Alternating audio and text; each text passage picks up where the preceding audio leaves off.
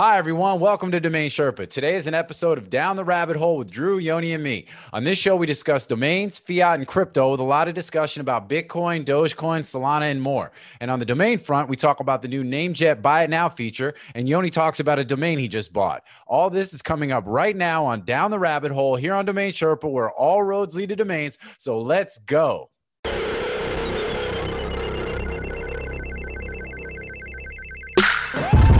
It don't matter what you say, there ain't no way that you messing with my team today. It don't matter what you do, I will not lose.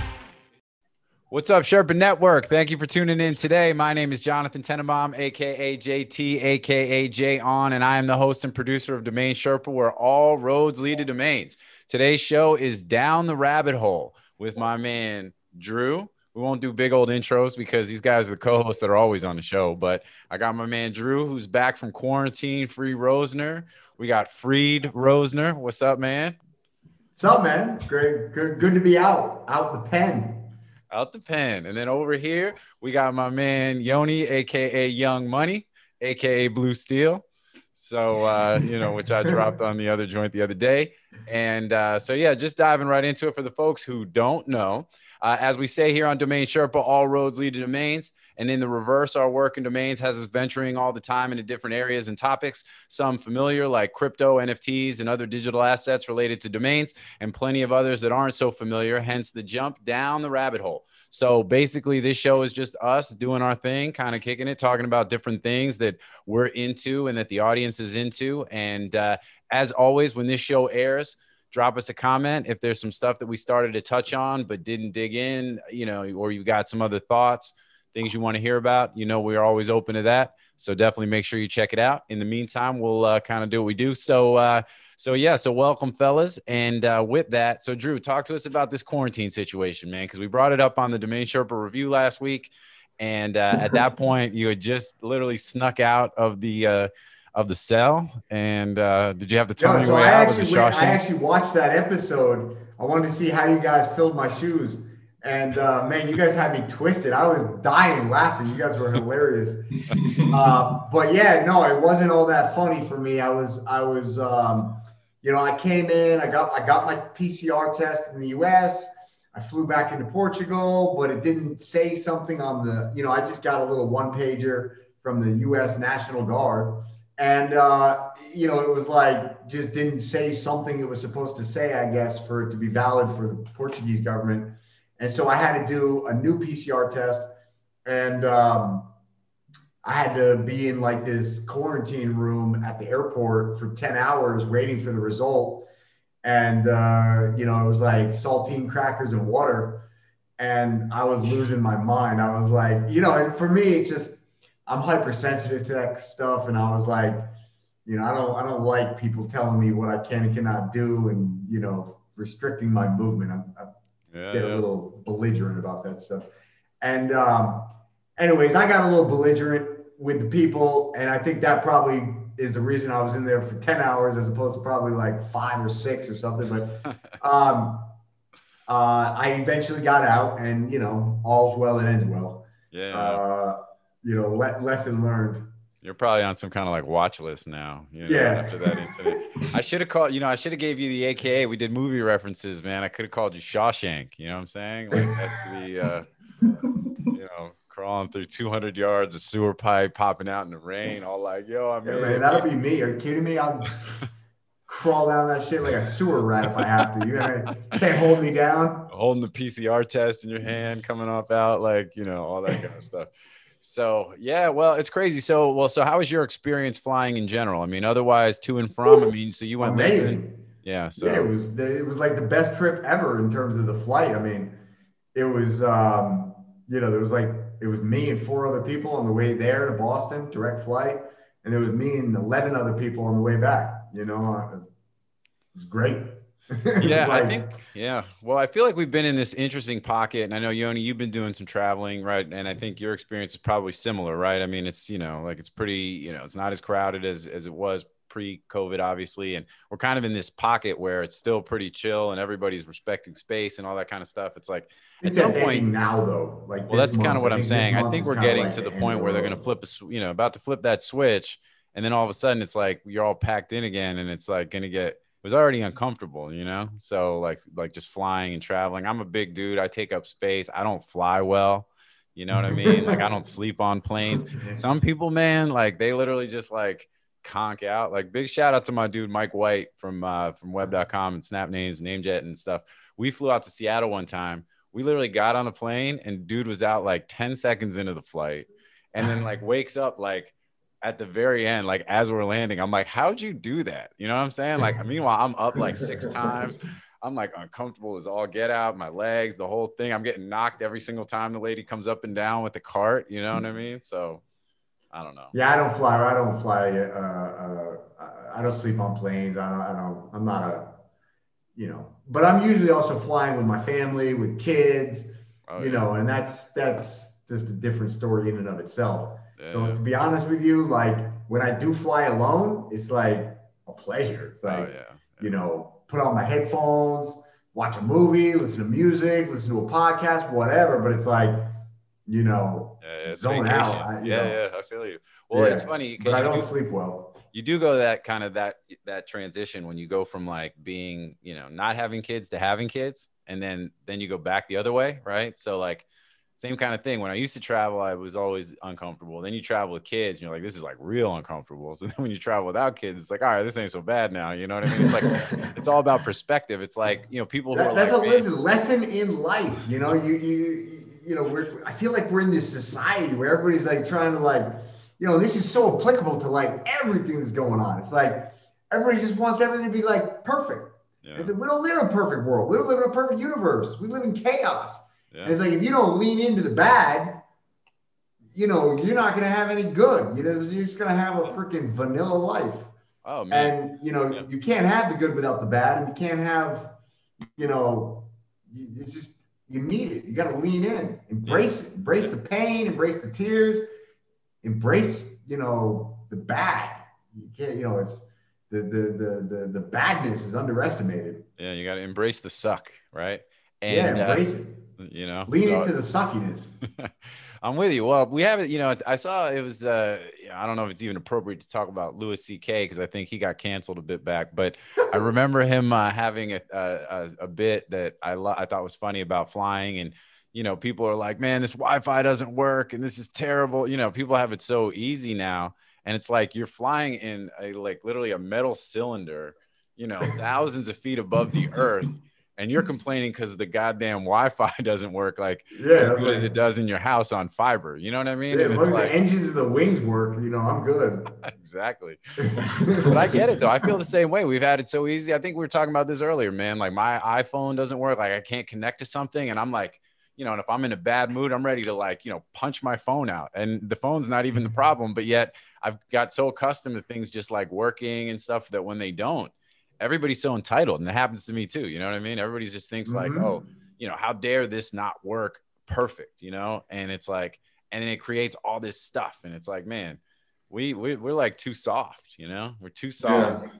Yeah. I think since tech company is also trying to create these frictionless experiences that then people almost get addicted to. The moment there's a minimal amount of friction, people are ready to blow up. Yes. Yeah. It's like, oh my God, I can't log in for the next 5 minutes. This is horrible. I'm never using this service again.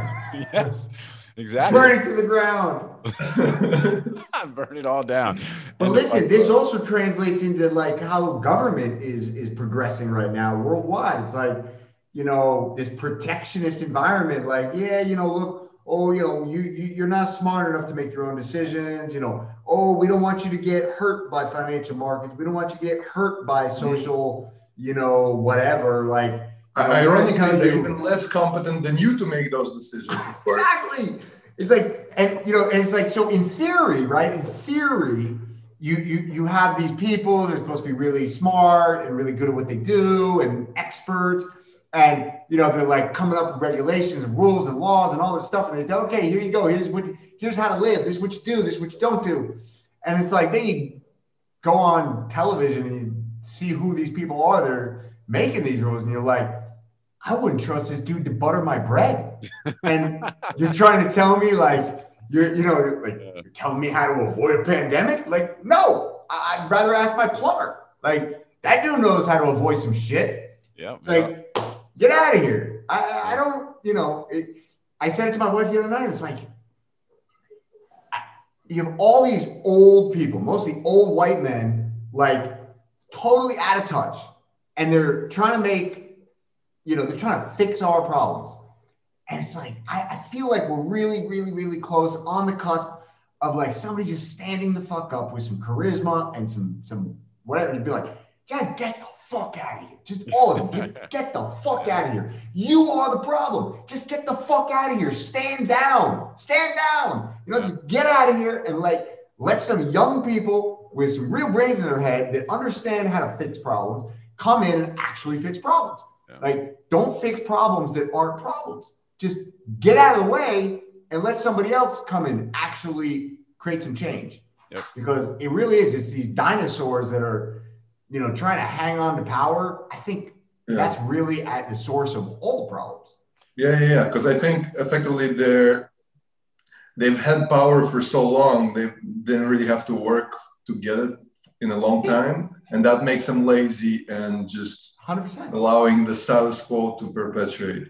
Yeah. And it's like grandparents, right? It's like, that's what they are. They're grandparents, and they're treating the citizens like grandkids. And it's like, oh, don't climb that tree. You're going to get hurt. And it's like, no, I'm going to fucking climb this tree. I'm going to go pick an apple. I'm going to do whatever the hell it is I'm doing. If I fall out the tree, I'm going to learn a lesson. I might break my leg, but I'm going to learn. And that's how you learn. We're humans. Like, that's what we do. Yeah. And hey, you can't appreciate how hot the stove is if you don't touch it every now and then. That's right. That's right. So I'll say 2 points to that. I mean, look, I appreciate the idea that people try to help people, right? And but the problem that you have with government whenever they take over anything is that they don't do anything particularly well, right? So it's like, the nanny state, it's like, it's so inefficient. And I'm dealing with like a tax issue right now. I can't get anybody on the phone, and it's like, I say this a lot, like with COVID, you had this dynamic where for-profit companies and businesses were forced to adapt. I mean, you look at restaurants and all these kinds of things, and bars, and people that went from making, one thing to now they're doing hand sanitizer and all this kind of stuff. People adapted to survive, right? And to meet the needs of the consumers, and to find that right sort of balance between, what do people need? What are they going to pay for? What's going to help us keep people paid and keep the lights on, But government was kind of like, they just got to keep doing what they were doing. Like it didn't matter. Like they're like, they're not getting fired. Right. So it's like, there's no incentive to actually operate well. And I feel bad for some of these folks that I'm dealing with, but I can't even get some people on the phone.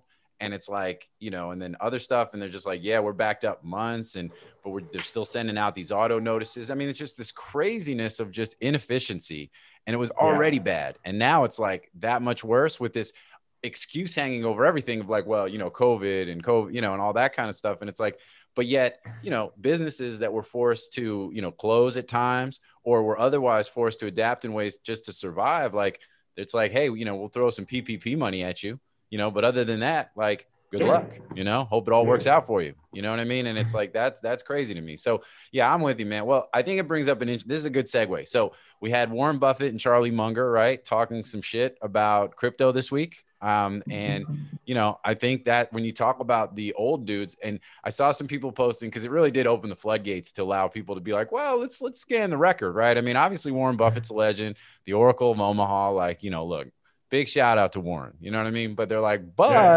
if you look at his performance in the last, like, whatever, like, not necessarily great these last couple of years. And it's like, is he short selling? I mean, crypto, right? I mean, he's basically saying he's a bear, right? So now it's like, I don't know, dude, is it time for you to go and maybe, go chill somewhere, dude? You've earned it. You know what I mean? Like, get out the way. I love, what do you say? The asteroid struck, bro. The asteroid struck. Like, take a short arms. You know what I'm saying? And like, it's like, the last of the dinosaurs. It's like, yo, didn't you get the memo? The asteroid already hit. The asteroid hit, homie. It's time to roll out. You know what I mean? So, and he also does have a fair point, though, because look, I'm in that camp too. But I do have a lot of respect for Warren Buffett, and I think that it would be silly to completely ignore, his insights. But I think he is wrong, and I think he already, I think he's wrong on a lot of things. I think he's also okay with being wrong on a lot of things. He's pretty vocal about, look, I know what I know, and I don't know what I don't know. Sure. And he's always been that way, that he only invests in the things that he understands and knows. And he clearly doesn't understand Bitcoin or any form of crypto. But he does have a lot of opinions about Bitcoin, given that he doesn't know. Well, if you're an investor, if you're, arguably the most famous investor on earth. Yeah. And shout out to Warren Buffett. I mean, at the end of the day, like, success is success. I ain't shit to be talking shit, but I'm going to talk shit. So continue. Yeah. But remember, he has the largest market cap company in America. In America, number one. Not Google, not, Apple, right? Amazon. Apple. It's Berkshire Hathaway, the largest market cap company in America. So, the guy's got a podium to stand on, right? I mean, you got to give him his due credit. So what's at the same time, he didn't even beat the S&P 500 for the past 5-10 years. And if you're a professional investor, that should be at the minimum threshold to evaluate your performance. Not in terms of can you beat it, because that shouldn't even be a question. It should be the extent to which you can beat it by. The other thing that people don't really take into account, the reason that he has such a big company and why he's so wealthy is because he's old as fuck. So really, this is an exercise of, kind of like an example of compounding. There's two things that you need for good compounding. You need a good return on investment, so some sort of IRR or whatever other way you want to call it, effectively interest, and time. And he's just played through a lot of time. People don't even understand that he only became a billionaire by the time he got to be 50 something, So, and now he's, got, 100 billion, let's say. Okay, well, it's not that impeccable. It's just literally, he just plays it out. He probably made half his net worth in the past 5 years, so that's why, there's a lot of other wealthy people that maybe will die in their 60s. So it's an odd comparison. I actually read a really interesting analysis of Warren Buffett's worth. And, it was attributed 100%. I think it was, it was like 95% of all of his wealth could be attributed to 3 strategic investments, and had nothing to do with what he invested in, but at the times when he invested. And he invested in all 3 of the major crashes. His biggest inflows into markets were during the 3 major crashes during his career. And then the compounding of that, of getting in at the bottom, getting in at the bottom, getting at the bottom, and just the compounding effect over time of that, like you said. But it really was about, I think if there was a takeaway, it was really about, time and timing, right? It's like longevity of your investment horizon and, opportunistic and timely investments, like I said, when there's blood in the streets, when everybody else is trying to pull money out the markets, he's going in, and, we'll see. The guy is sitting on an absolute shit ton of cash. So that's what I wanted to say. He has $150 million in cash. If the markets do take a dump, he's going to look really, really, really good. This will be like the 4th major, cleanup that he was able to pull off. If the markets continue to run, he's going to look really stupid for the next decade. So it's, whether it's a calculated bet or it just happened that way, it's an interesting turning point. But the weird part is that right now, his issue, as far as I can tell, is that he has this strategy of kind of assuming that things will return to mean. Bet on America. And he's specifically not investing in tech companies. I mean, almost all of them. He invests in the ones that there is some obvious product that he can understand, like something like, I think he invested in Apple and so on. But anything that has an exponential curve behind it, which is pretty much the growth of most of the investments, let's say over the past decade, and that will probably increase towards the next decade going forward. He's for sure missing on those, and that will probably be the biggest value creation. And 100%. so that's why I don't know even if his investment style is going to be around, let's say, the next 20 years. Yeah. Yeah, I think that the concept of the value investor, I think, is going to be or the concept of what value is going to be redefined. Yeah, that's true, 100%. Yeah. I think it was like he skipped that chapter on Metcalfe's law. Yeah, exactly. But, I mean, I think, look, at the end of the day, you make a really good point. I mean, he's sitting on a ton of cash. What do we think is going to happen? The markets are extremely active right now. I mean, there's a lot, like there's definitely an opportunity potential for a correction.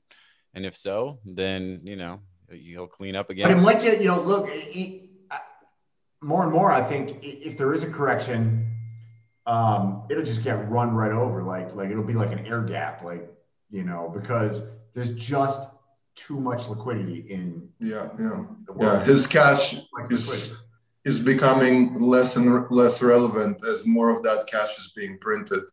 That's fair. Yep, that's a very good point. Or given away as 0% interest loans. And it's like, in some way it's interesting. I went from sort of hating the concept that these guys are just printing money, interest rates are zero, and they're gonna print our purchasing power into nothing. And it's not just the US, it's worldwide, and it's gonna increase. It's gonna, it's gonna be a race to the bottom. Because, what do you think? Europe wants their currency to rise against the dollar because the US is outprinting them? No, how are you gonna export a Mercedes if the dollar is 2-to-1 against the euro, right? And also everybody has the same problem. Yeah, exactly. So I actually kind of flipped my whole thesis on this, or perspective, to I think this is a ways to a means, whether it's definitely not being done intentionally, but I think the result will be that it creates the shifting of the guards, the changing of the guards. It's like the ones that have the most to lose are the biggest, most powerful, strongest companies in the world. They have nowhere to go with their capital, right? I don't know where to go with my capital. What are they going to do? If you got $50 billion, what are you going to buy? Like valuations. You can't micromanage that. You can't micromanage that. Like you're going to go, well, that's a great opportunity on a domain name. Like, how do you move the needle? If you got $50 billion in cash, it's really hard to move the needle. You need Rusky, the bot, to do it for you. Better call Rusky. So I think all that's a great point. And so where do you put it in? Let's talk about Doge then. Let's say, where should he be putting his money? Because we're at a point a week ago. Turn that 401k into a 401k9. Everyone, we'll put the link to the dog money video on the thing, because that's one of the most amazing videos. I can't stop watching. Amazing. Dog money. And so a week or two ago, when we were last on the show, I was telling you guys how I bought some Doge, you know what I mean? And then it dropped, and then Drew was giving me a hard time, man. He was going to make me write on the whiteboard over and over, like Bart Simpson style, I will not buy shit coins. I will not buy shit coins. Well, now Doge is back, son. We back. Now, keep in mind, I'm not heavy in it. I've literally been in this shit for like 2 weeks, but I get to be that guy on here. And, so what I think is super interesting, Gemini is now listing it, right? So it's like, but Gemini listed it. The distribution is amazing. Yeah. So now the fact that KFC or these other fast food places are saying that they'll accept Dogecoin, Slim Jim, Like you got all these people coming out like, yeah. It's just, I mean, it is the meme of all memes. It is just it's incredible. It really is. I still don't own any. I've literally never owned any Doge. I'm not gonna lie. I got a little bit of FOMO, but and not even about the price appreciation, but it's like I feel like I'm just left out from this community. But I'll tell you what. I don't know. What I do know is that it's insanity, and that can't last forever. I don't know. Who knows? Maybe it's going to be the only money accepted on Mars will be Doge money. Well, I think it's cool, but we talked about this, I think, back in the 420 show, and it's almost like it's a fulfilling, prophecy. It's a self-meming prophecy, right? Because it's like the shit started as the joke. It's got legs based on cleverness and sort of adoption and acceptance and just, this momentum that's just being built around just volume of people that are becoming in on the joke, right? It's almost like to the point that then that legitimizes it as something. And it's funny because you see it in art sometimes too. It's like the irreverent stuff. It's like you can't paint by numbers to necessarily be successful making music and other types of art because, it just comes off as not authentic and, it's like it misses the mark. And this is almost like more art than science, where it's like, because it's got this sort of foundation based on, this silliness, craziness, irreverency or whatever, but that is what is helping to propel it along, the path of actual legitimacy. I mean, it's really, really crazy. And, let's stop there for a second. I mean, legitimacy is an interesting concept in and of itself. Who defines legitimacy? Who says this is legitimate, this is not, right? Money, you hear this argument all the time. Bitcoin's got no intrinsic value. Well, what the fuck? What's the intrinsic value of the piece of paper that I've got, right? It's got no. You're about to dig into your pockets to try to find cash. Value. Like, were you just looking for cash in your pockets right there? Yeah, I was gonna pull out my wallet, and I just felt like I was too late. But the money has no intrinsic value. The last time money had intrinsic value was when it was gold, or backed by gold. Money has no intrinsic value. Bitcoin doesn't have intrinsic value. Dogecoin doesn't have intrinsic value.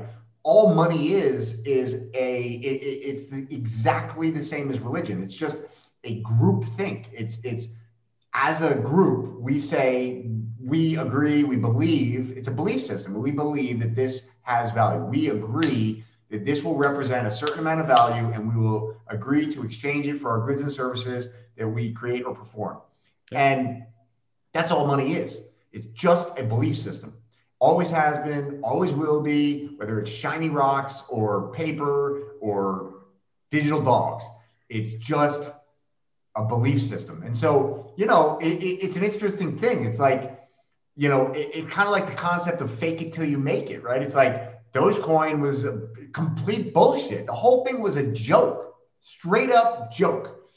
But because they're printing money like it ain't no thing, and because people are feeling a certain way about government in general, because people are distrustful of the financial system, distrustful of the media, distrustful of government, distrustful of basically society at this point, the irreverency of Dogecoin almost makes it like, the absurdity of it is what people are latching on to. Mm-hmm. And then at some point, enough people latch onto it, and suddenly it's legit, right?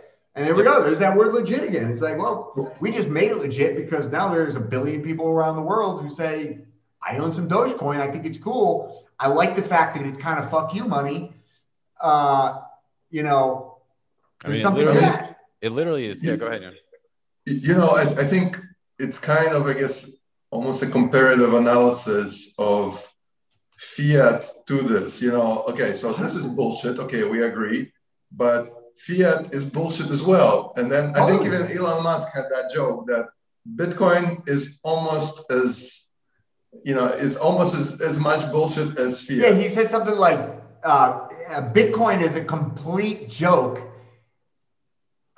Except something like, no, Bitcoin is not a scam, but he said Bitcoin Bitcoin is almost worthless, but slightly better than fiat or something like that. So really, and that's what people are basing it on. I mean, their point of reference is, well, I have this cash that I get from my salary or investments or whatever else, and do I want to hold it in the form of that cash, or is there something better? And that's really all there is to it. So it almost like, sure, it's made up, but is it more made up or less made up than fiat to begin with? And obviously, most people are going to argue that it's less made up, mainly because at least with fiat, let's say somebody gives you $1, you don't even have a reference point. Well, how many dollars are there? Are they even telling the truth?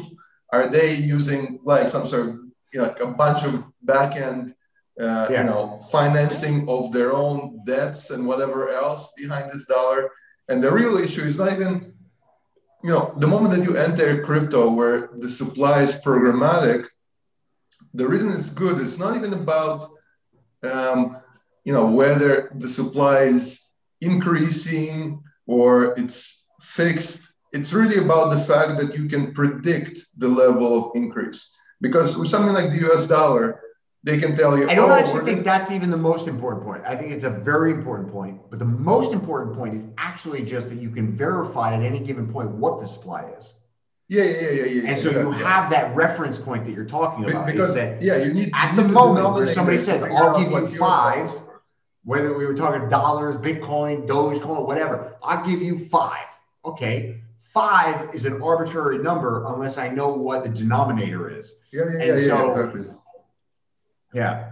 Well, and I think a couple other things too. So, you've got this intersection of distrust in the government, right? And like you said, in society in general, and technology has now created this opportunity for people to do these other things, right? So now it's like, because you've got a combination of social media, devices like internet, all that kind of stuff. So now it's like, okay, cool. We don't necessarily need to just fuck with the dollar, right? And it's the decentralized versus centralized. Like, look, centralized is cool if people actually trust where it's centralized, right? But if that's not trustable, then let's go with the mob that is actually, verifiable in a way where it's so community based. And now we've reached a point where it's strength in numbers, right? And you've got such an enormous amount of adoption. And this is Dogecoin, Bitcoin, Ether, all that stuff. So now it's like, and you've got billions of dollars tied up in this now. And, technically all money is kind of a bit of a pump and dump, especially if you can just keep making it, right? But there's more legitimacy around some of the crypto than there is around fiat. And it's like, so now here we are. And when you've got, and we look at the US and we're like, look, US has gone sketchy, right? Not to mention Venezuela and all these other fucking countries that are like, that was my thing from the beginning with Bitcoin was like, because of the global nature of it, as long as you have economies that are so messed up, that, they need real help that's not going to come from within, that they can't even, if we're the best that it is in the US, then, hey, look, there's so much room to run because, again, this is a global thing and, trustless creates trust. And again, strength in numbers. So, all tied together with the tech and it's like, boom, here we are. Shit is crazy. So drop down, really top down, money ain't a thing. You know what I'm saying? Like, whatever, like, so all good. Yeah, Jay Powell making it rain, dude. And hey, that's what it is, right? And like, like what make hay when the sun's shining, all that kind of stuff. And so I guess it'll be interesting to see, obviously how a lot of this stuff's gonna play out. But everything's running, man. It's like altcoins, shit coins, stable coins, like, for the most part, you're just seeing 15, 20, 30% jumps on like a regular basis, almost like if you've got your money in almost anything, it's going up. And, I cash. Yeah, well, that's what I mean. Exactly. In lieu of cash, the worst place to keep your cash is in cash. And we've been saying that, like, if you got a lot of cash and you got it sitting in cash, like, that's why, when we talked about it. Ray Dalio, cash is trash. Cash is trash. That might be the title of today's show. Cash is trash. And, because buy domains. Well, even Handshake, you look at the HNS. I'll tell you what, man, I really like, on a serious note, business is good. We're making money, trying to figure out what to invest in. And I'll tell you what, I can't find anything. You know, it's like, I don't want to own real estate. We talked about this in the last show. You know, no, thank you. You know, markets are high. I mean, I got some money in the markets, but it's like, you know, I'm not trying to put more in. You know, I got my position in crypto and you know, I'm you know, good. happy to keep throwing a little bit of something, you know, back into there. But you know, you gotta own some other stuff. So particularly, you know, maybe something productive. And so I just keep coming back to domains. It's like, you know, it's like what is it, The Godfather? It's like, you know, I keep trying to leave, and then, you know, keep reeling me back in. Oh, you know, I can't remember. No, it's no. Every time I try and get out, they pull me back in. You know, yeah, and that's what it is, man. Well, look, that's why, you know, domains are the original NFTs, man. We say it all the time, and you know, and I think the fact that they're still undervalued, and you've been banging this drum. I mean, shit, go look at the Domain Sherpa archives, folks. Like, you'll see, you know, this has been literally, you know, domains have historically been undervalued because for a lot of folks, they're so foundational. They're not sexy. We don't have, you know, there's only so many marketplaces and ways that are, you know, accessible and, you know, to regular folks. And, you know, and that kind of stuff. And it's just been very niche, you know, which is in some ways it's been good because it's allowed us to establish, you know, our space. But it's nice to see more and more folks coming in and more money coming in. And we're definitely seeing a lot of, you know, positive trends based on what's happening in crypto and everything else. So it's like, yeah, man, I'm with you. Well, so talking about platforms, I just saw today, let's talk a little domain talk then. I saw today Namejet just launched their buy it now for their domains.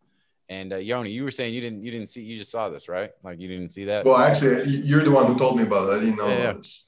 So I figured you were going to be the first dude to have their names on the buy it now. I thought those were all your domains. Because it actually is a great strategy, like based on sort of the way I understand your cycle with selling names.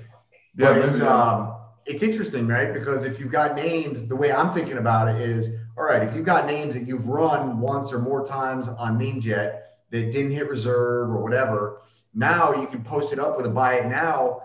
And all those people that were previously back ordered or bid on the name are now going to be notified like, hey, buy it now.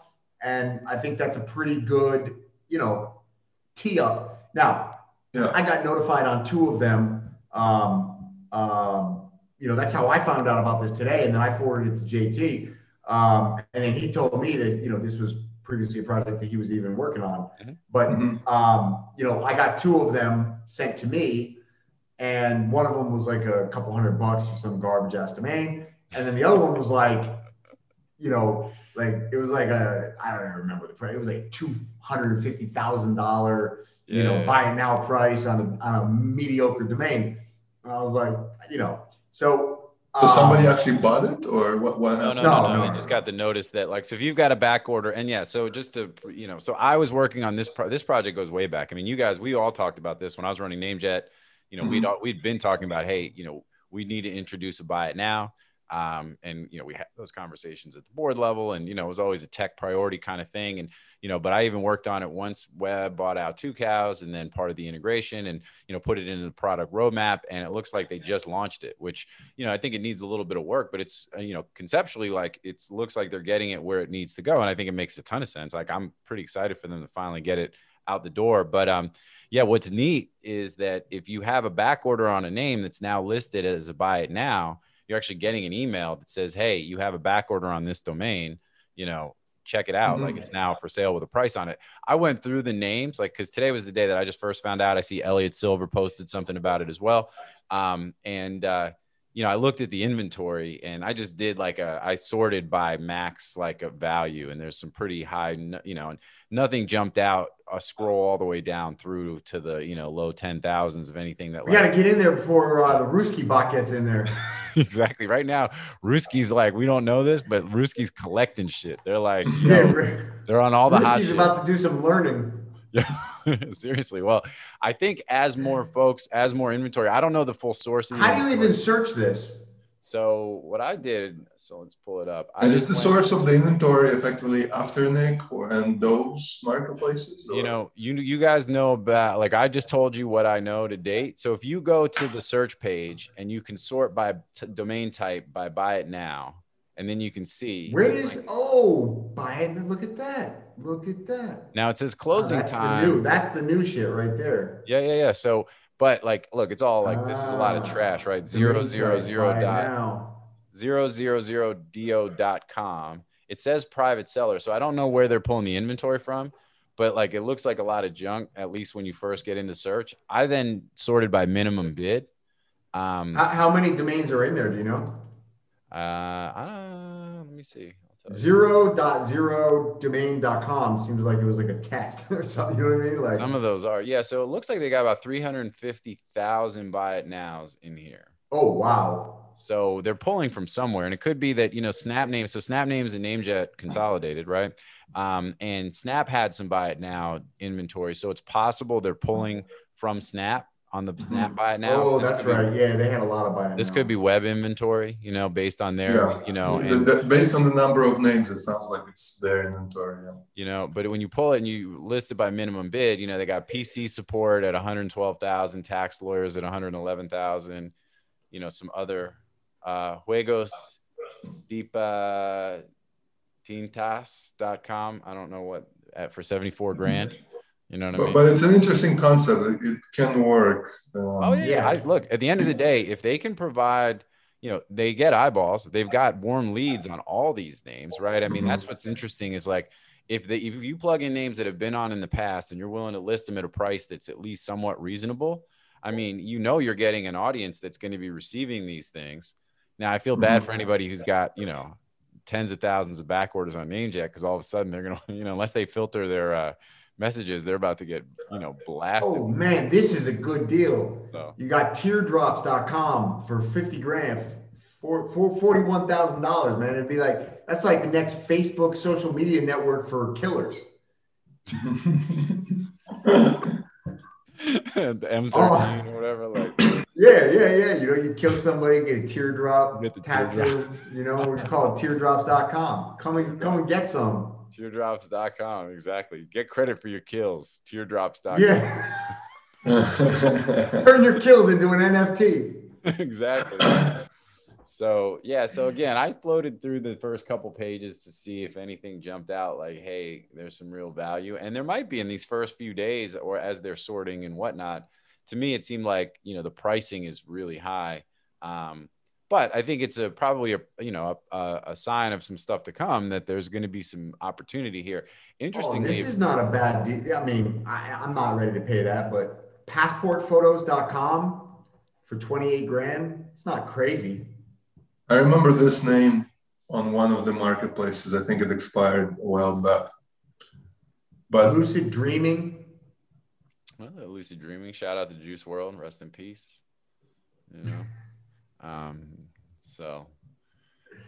Minecraft typo. Yeah, I saw the Minecraft typo. Oh, look at this. Nasio.com. I mean, that's birth. That's like birth. They've got Nasio.com. Like I was born. They've got Fortnite. I was born by the river. Not bad. I like it. I forget the rest of the words. I was about to join in, but then. Yeah. I was born by the river. It's a great song. Get money.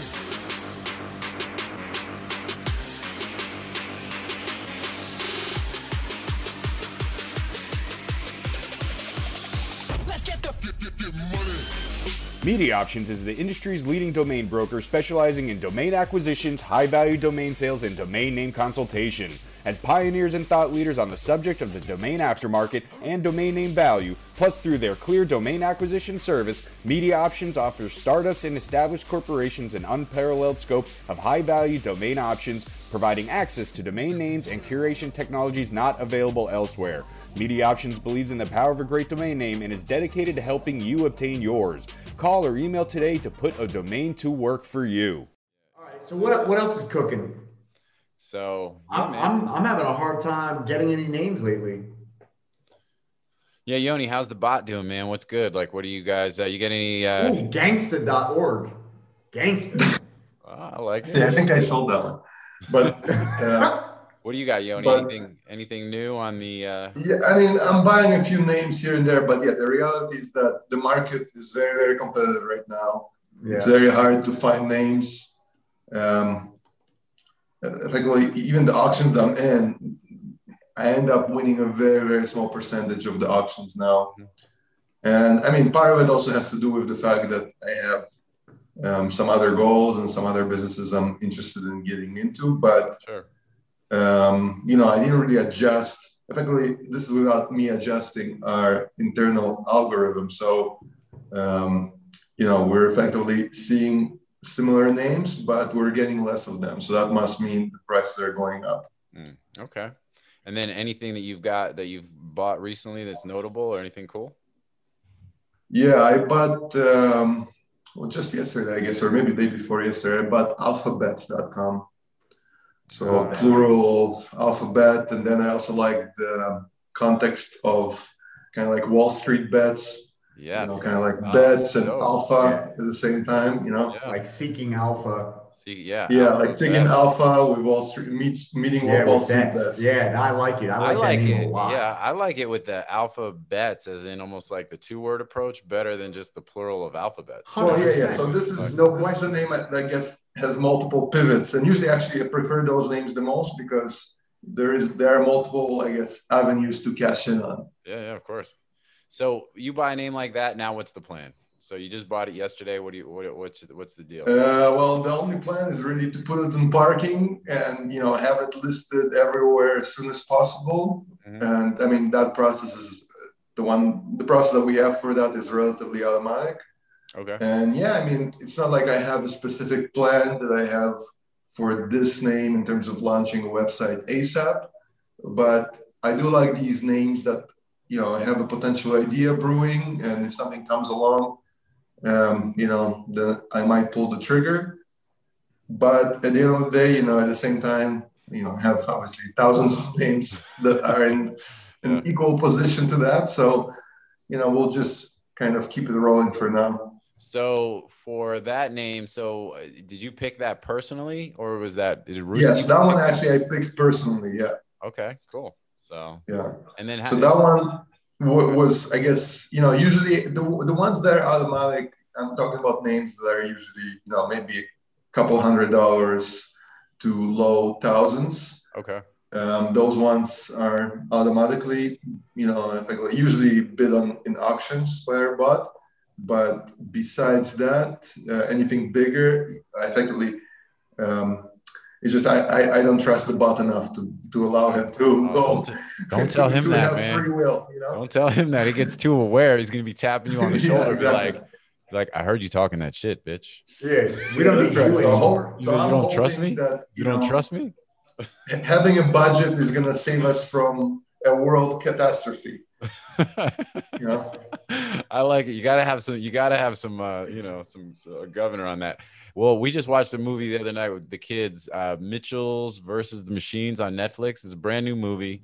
It's by the people who did Spider-Verse and the Spider-Man, the animated Spider-Man movie. Okay. And part of it is about like the AI becoming aware and like dude disrespecting like his phone, and then eventually the phone like kind of tries to take over and like, you know. So anyway, so that made me think of it. So check the movie out if you got kids. I think they'll really be into it. It was like that shit was a lot of fun. And but you know, but be nice to your devices because you just never know. You know what I'm saying? So, I listened be nice to your bots. This is years ago. This is when like the emergence of Siri and Alexa just started to come out, and they were talking about this cultural phenomenon of people like getting really vulgar. You know, like people talk like really nasty to Siri and to Alexa because, you know, there's no consequences. It's just a robot. But it was like a psychologist, and he was like, this is going to have a really profound impact on society. Like, it's going to make people over time less sensitive to each other. And like, you know, like we're going to basically devolve because of these robot voices. We're going to be like, you know, bring me a coffee, bitch. And like, you know, like next thing you know, it's like you're yelling at your wife, and you know, that doesn't go well. Well, you know, it's funny. We joked around about this because we talked a lot about Ruski and Yoni's bot, like on the last show. And I said, I'm particularly nice to Alexa because when she becomes aware and takes over everything, you know, let her remember that I was actually nice to her. But we tell the kids, like, we correct the kids if they actually speak not nicely to Alexa. We're like, yeah, I do it to myself. Like, I'm actually a fairly vulgar person. I swear a lot.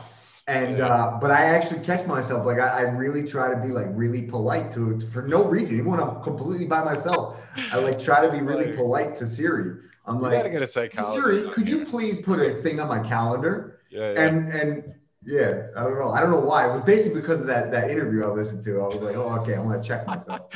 Yeah, well, like, the only thing I'll do is sometimes I'll get all passive aggressive with Alexa. Like, if I ask Alexa, oh look, she's talking back to me. See that? She recognizes. Well, so when Alexa like doesn't get what I need and it's pretty simple, you know, then I'll be like, Alexa, how much is Google Home?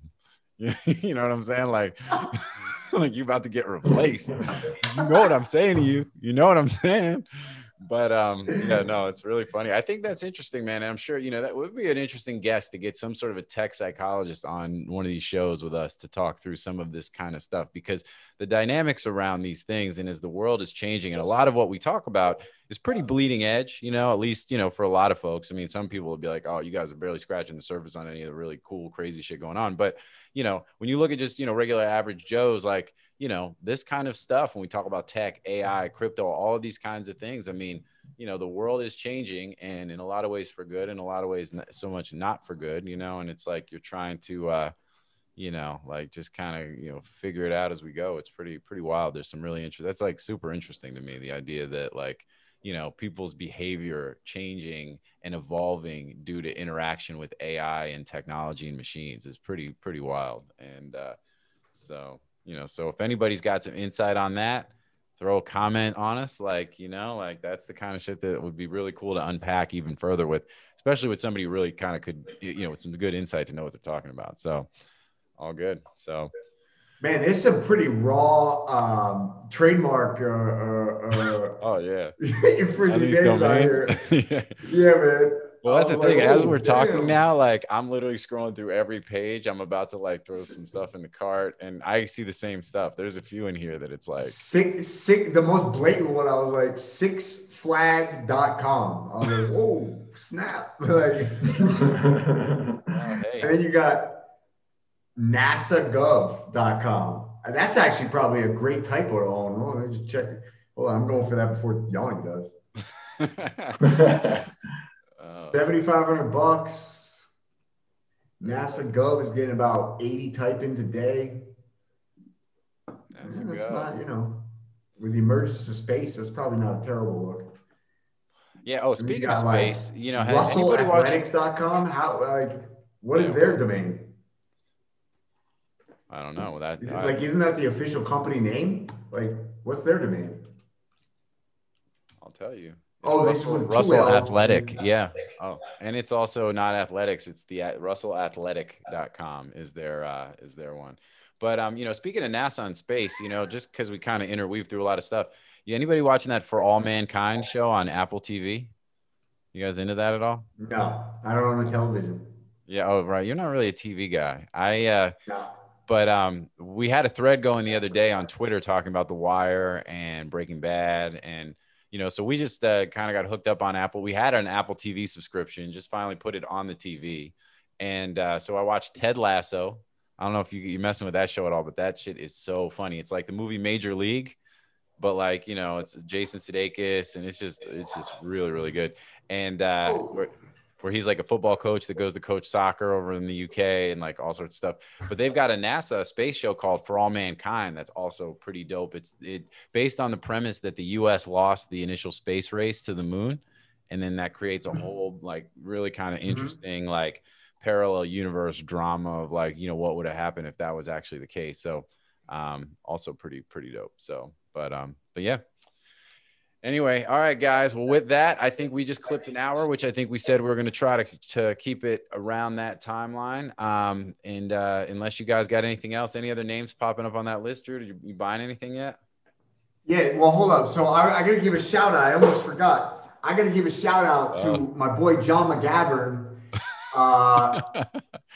But Hold up. It's Wana Domains. Wana Domains. Okay. You know, like marijuana. Wana Domain. Okay. Wana Domain. .com or Wana Domains. And you know, he sent me his T-shirt. And I was like, whoa, that's dope. Thank you.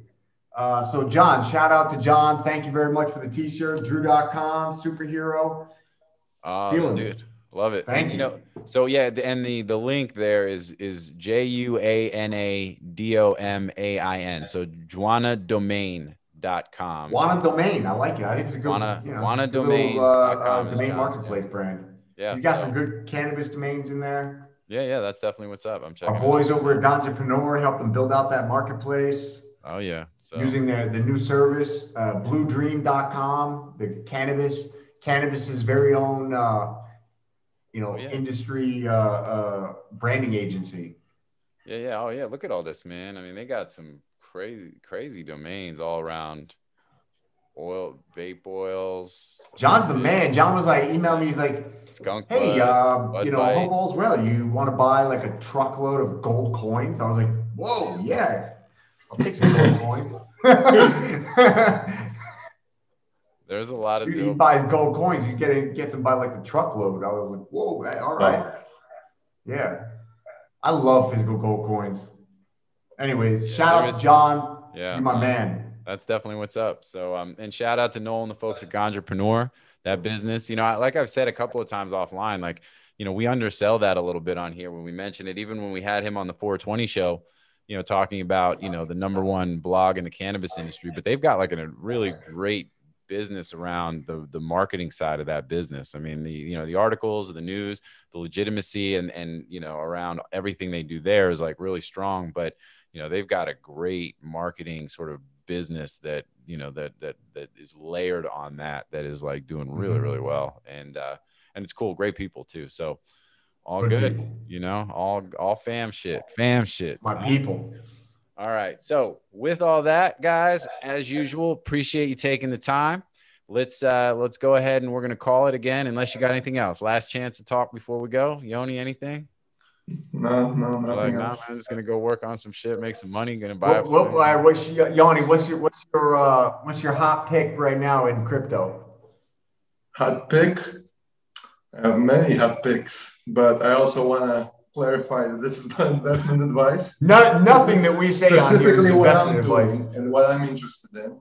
So I'm interested in a lot of. Let's make sure we put a disclaimer like loud and clear. I'm gonna tell Billy. Tell Billy to post just it. In general, like across every show, that we should just reiterate. Yeah. I mean, I know there's a disclaimer statement like in the website, but we should just further declare that nothing we say is financial advice. I'm gonna have cash is trash. Yeah. Cash is trash. That's the only financial advice that I will give you because I'm gonna have him like 100% sure that your cash will be worth less tomorrow than it is today.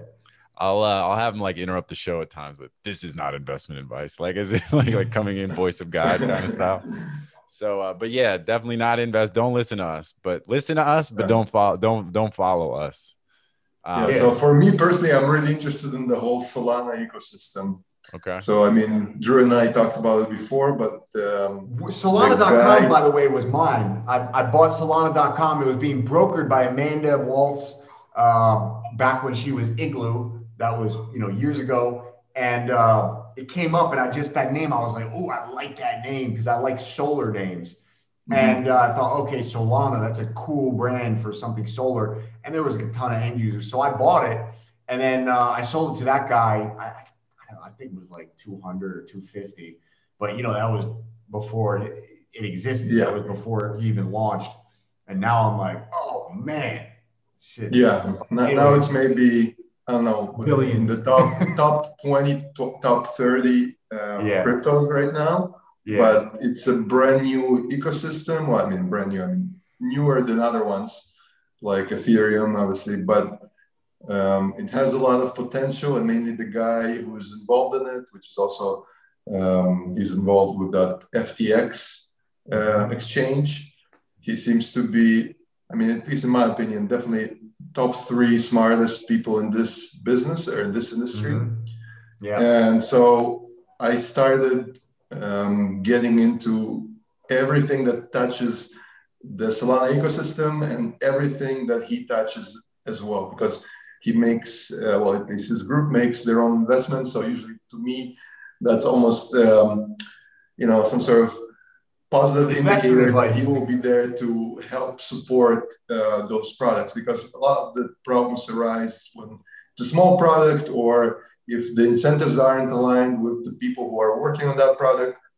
But at least from what I can tell, everything that he's working on so far, it's been pretty nice and organized, and kind of like, I guess the incentives are tightly wound up to the point that a lot of the coins are locked for some periods of time. The people that, the tech people that are running it seem to be extremely competent.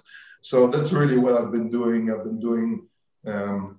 I've been using Solana, effectively FTT, which is the FTX coin of the exchange itself. And then also I got into Raydium, which is an automatic market maker. I mean, I don't really want to dive too deep into it, but effectively it's a DeFi platform that works on Solana. And it's really great because, again, it depends if people are really played around with it, but all the DeFi stuff that works on Ethereum, the real issue is the cost of those transactions settling. Yeah, the gas fees, on Solana, effectively, I've done thousands of transactions just playing around.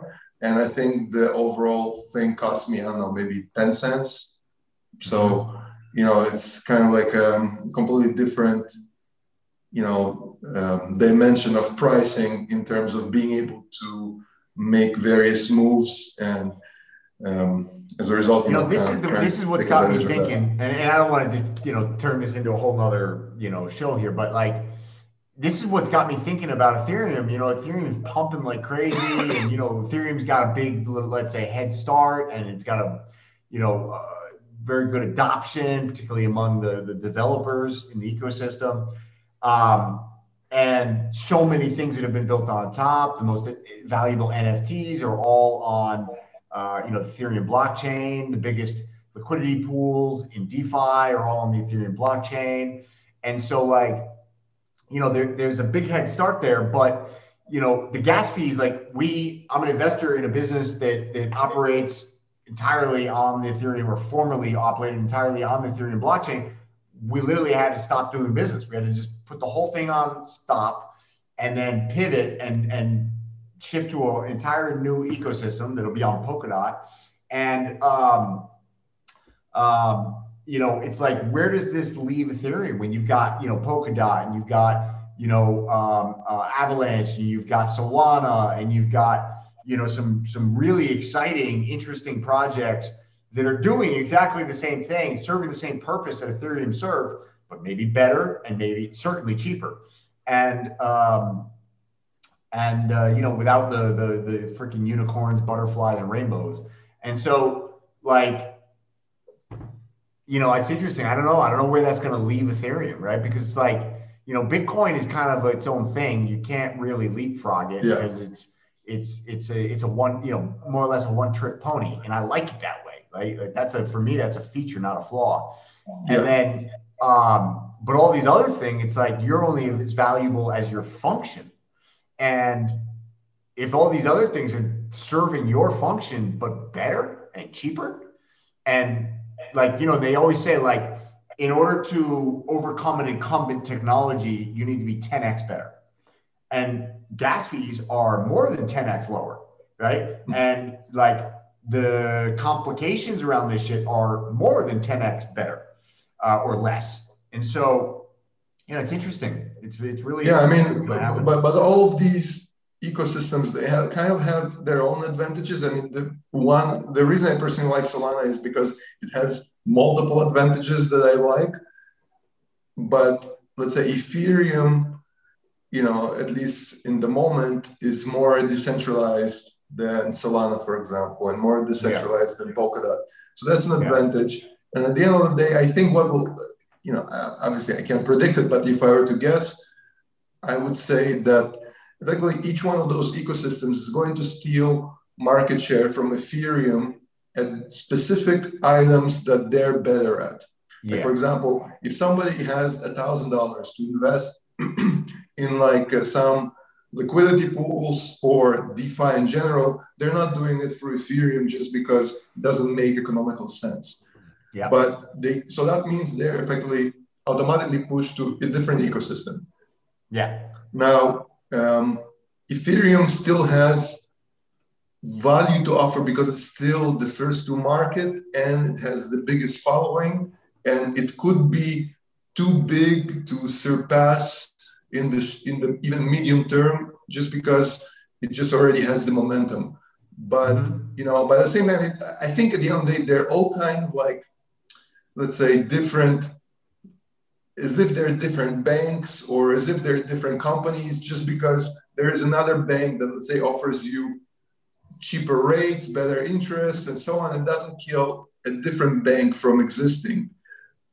It is possible for them, obviously, due to kind of like Metcalfe's law and the fact that there's lots of, the environment is much more frictionless than, you know, traditional environment, because you as a person can participate in any ecosystem, doesn't matter, let's say, how far away it's located from your house, right? So due to that, there's going to be, the dynamic can switch way faster, but at the same time, you know, I think a lot of these things move, you know, slowly in terms of value moving into those ecosystems. So for example, Ethereum, a lot of the value that moved into its ecosystem is actually from Bitcoin.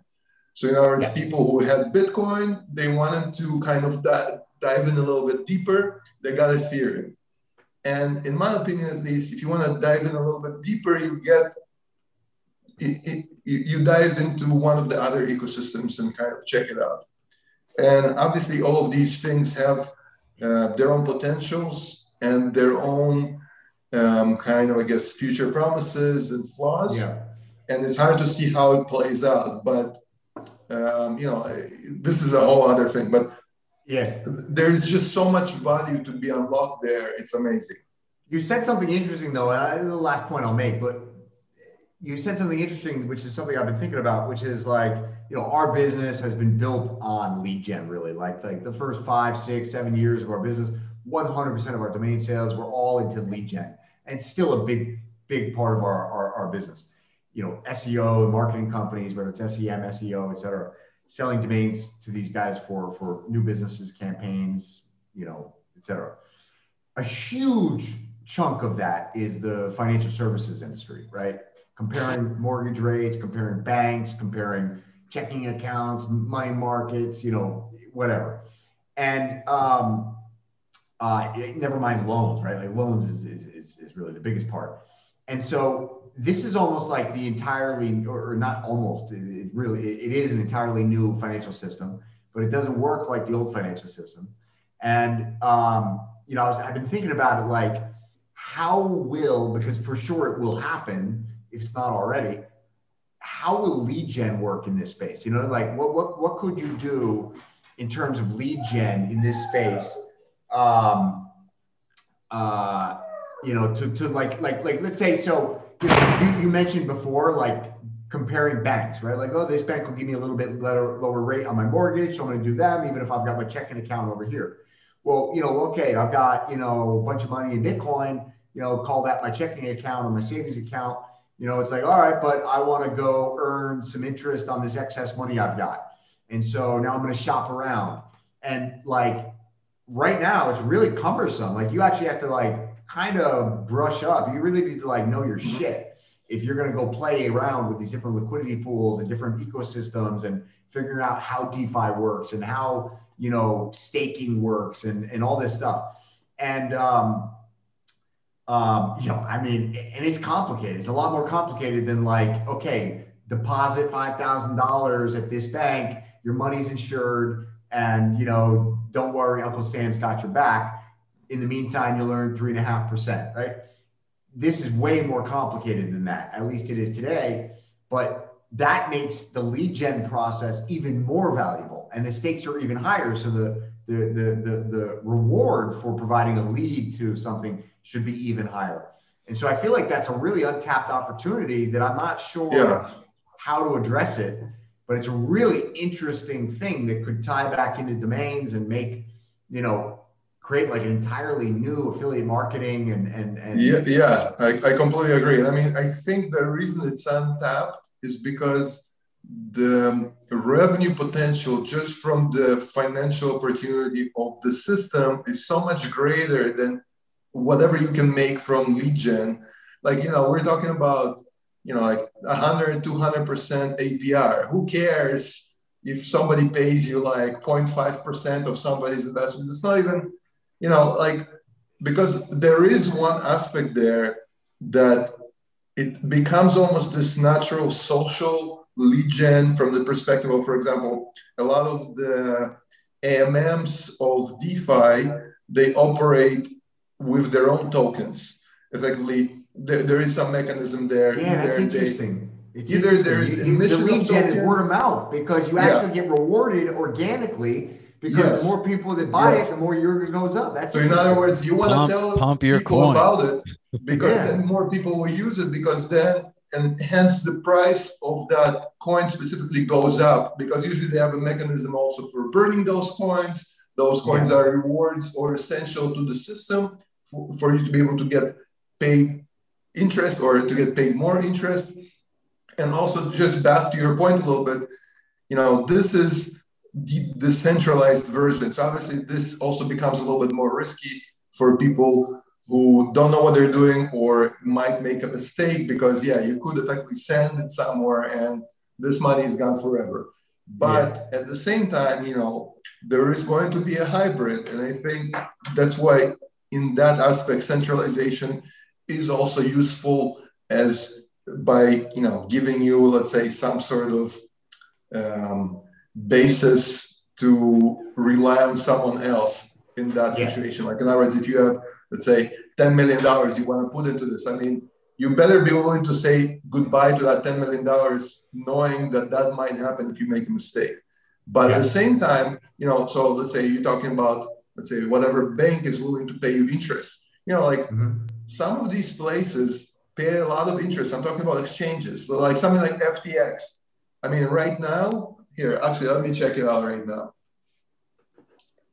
Because I literally really, I didn't think about that, but that is so interesting. That's really so here, pretty profound. People should think about that. Like for right now, how that organic lead generation is happening, and the reward is just like, there doesn't need to be any middleman. There needs to be no one, and everybody benefits.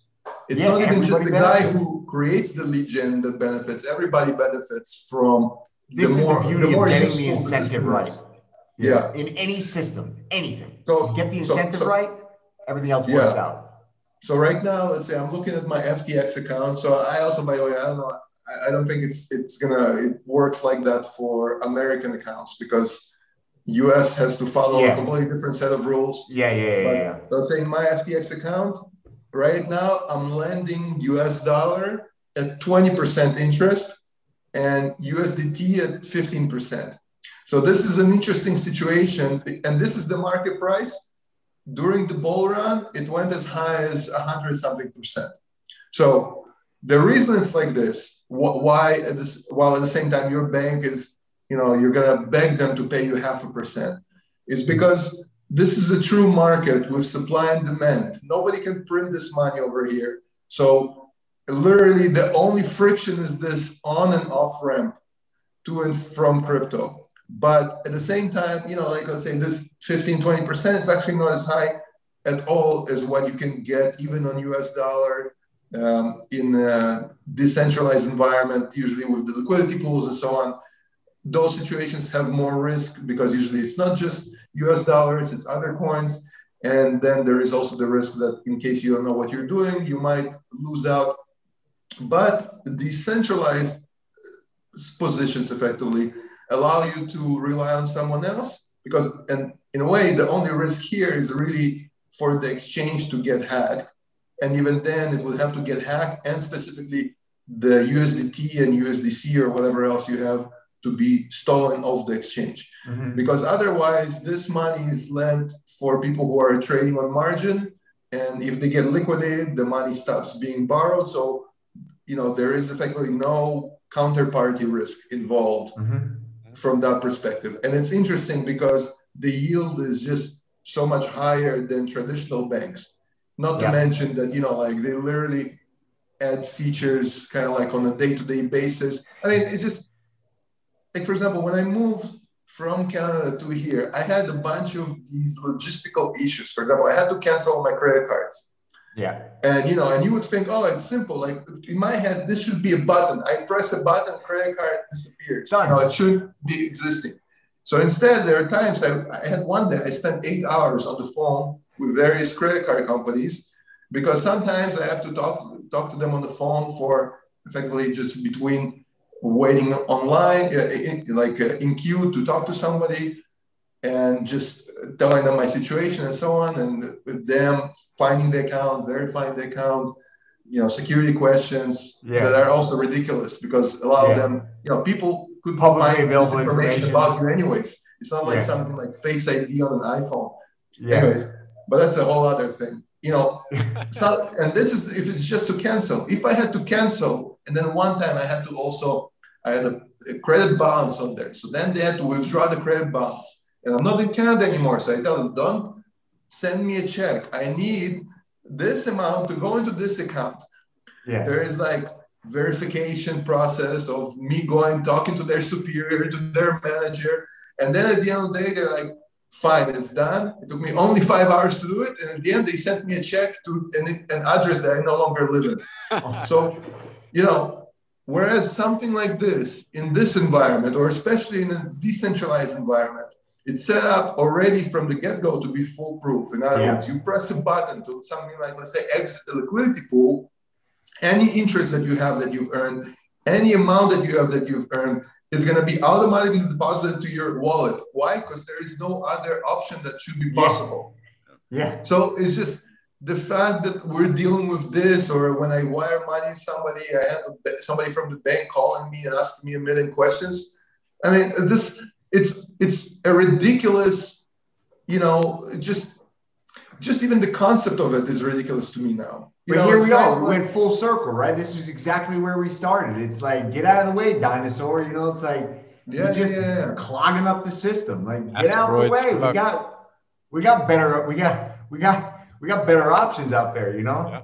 So that's why it's amazing to me. Get out the way. That this is what's happening now. Get out the way. Get out the way, bitch. Get out the way.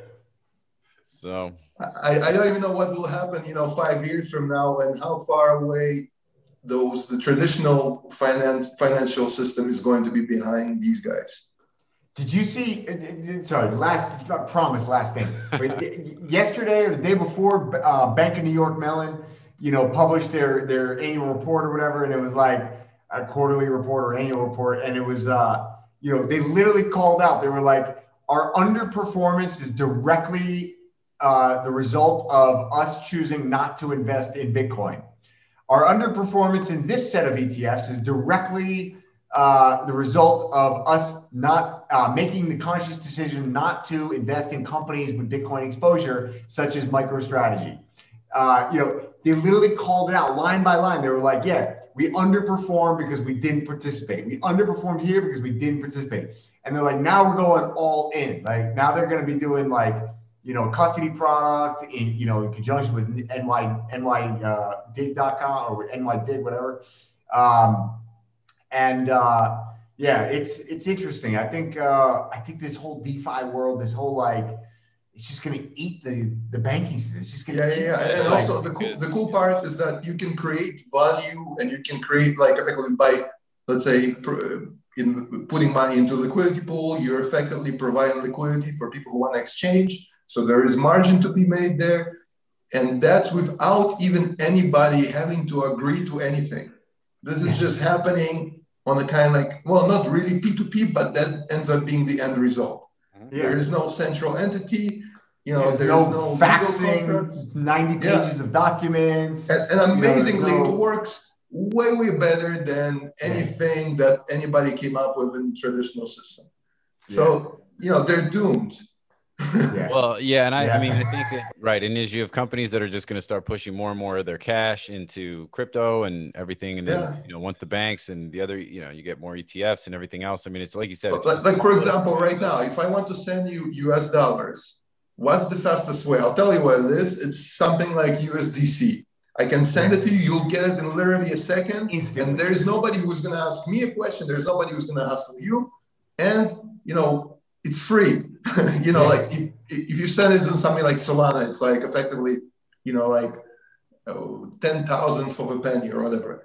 Yeah. So the fact that exists while at the same time they have something like a wire system exist, I mean, to me, it's just baffling. Yeah. Well, and this goes even to the thing about, we talk about domains when we had Brad Cam from Unstoppable Domains on Sherpa, and we talked about how their system is so much better than the ICANN system, and their tech is so much better. And at the end of the day, it's like, it comes down to adoption and other factors. But if we're relying on the old shit just because, hey, that's who's in charge, I mean, I think we keep coming, and this goes back to what we were talking about earlier, where, the paradigms as they shift, people are like, why do we have to follow the old rules? Why are you guys aren't in charge anymore? Like, oh, I'm sorry. You guys thought you were still in charge? Oh, my bad. Nobody told you. The asteroid struck, bro. It's almost like there's just this parallel system that like, it's like, oh yeah, you're okay. It's okay. And it's like, meanwhile, doing everything over here, but it's like, no, you're good. Yeah. Everything's cool. You guys can participate a little bit, but just the tip. Yeah. And so, yeah, I mean, it'll be crazy. So anyway, look, let's call it here. I mean, this was a lot of great info. We can, there'll be more to follow. But I think there's a lot to unpack and a lot of good stuff here. So cash is trash. Just, let's, keep your eyes open. It's crazy out there, but, appreciate you guys as always. This is definitely what's up. This was a good one today. Appreciate the audience as usual. Without y'all, there's no us. Thank you for tuning in, and we will catch everybody next time on Domain Sherpa, where all roads lead to domains. Down the rabbit hole. Shout out Juana Domains, JuanaDomain.com, Drew.com, my co-host, the audience, all that. Peace out, everybody. See you next time.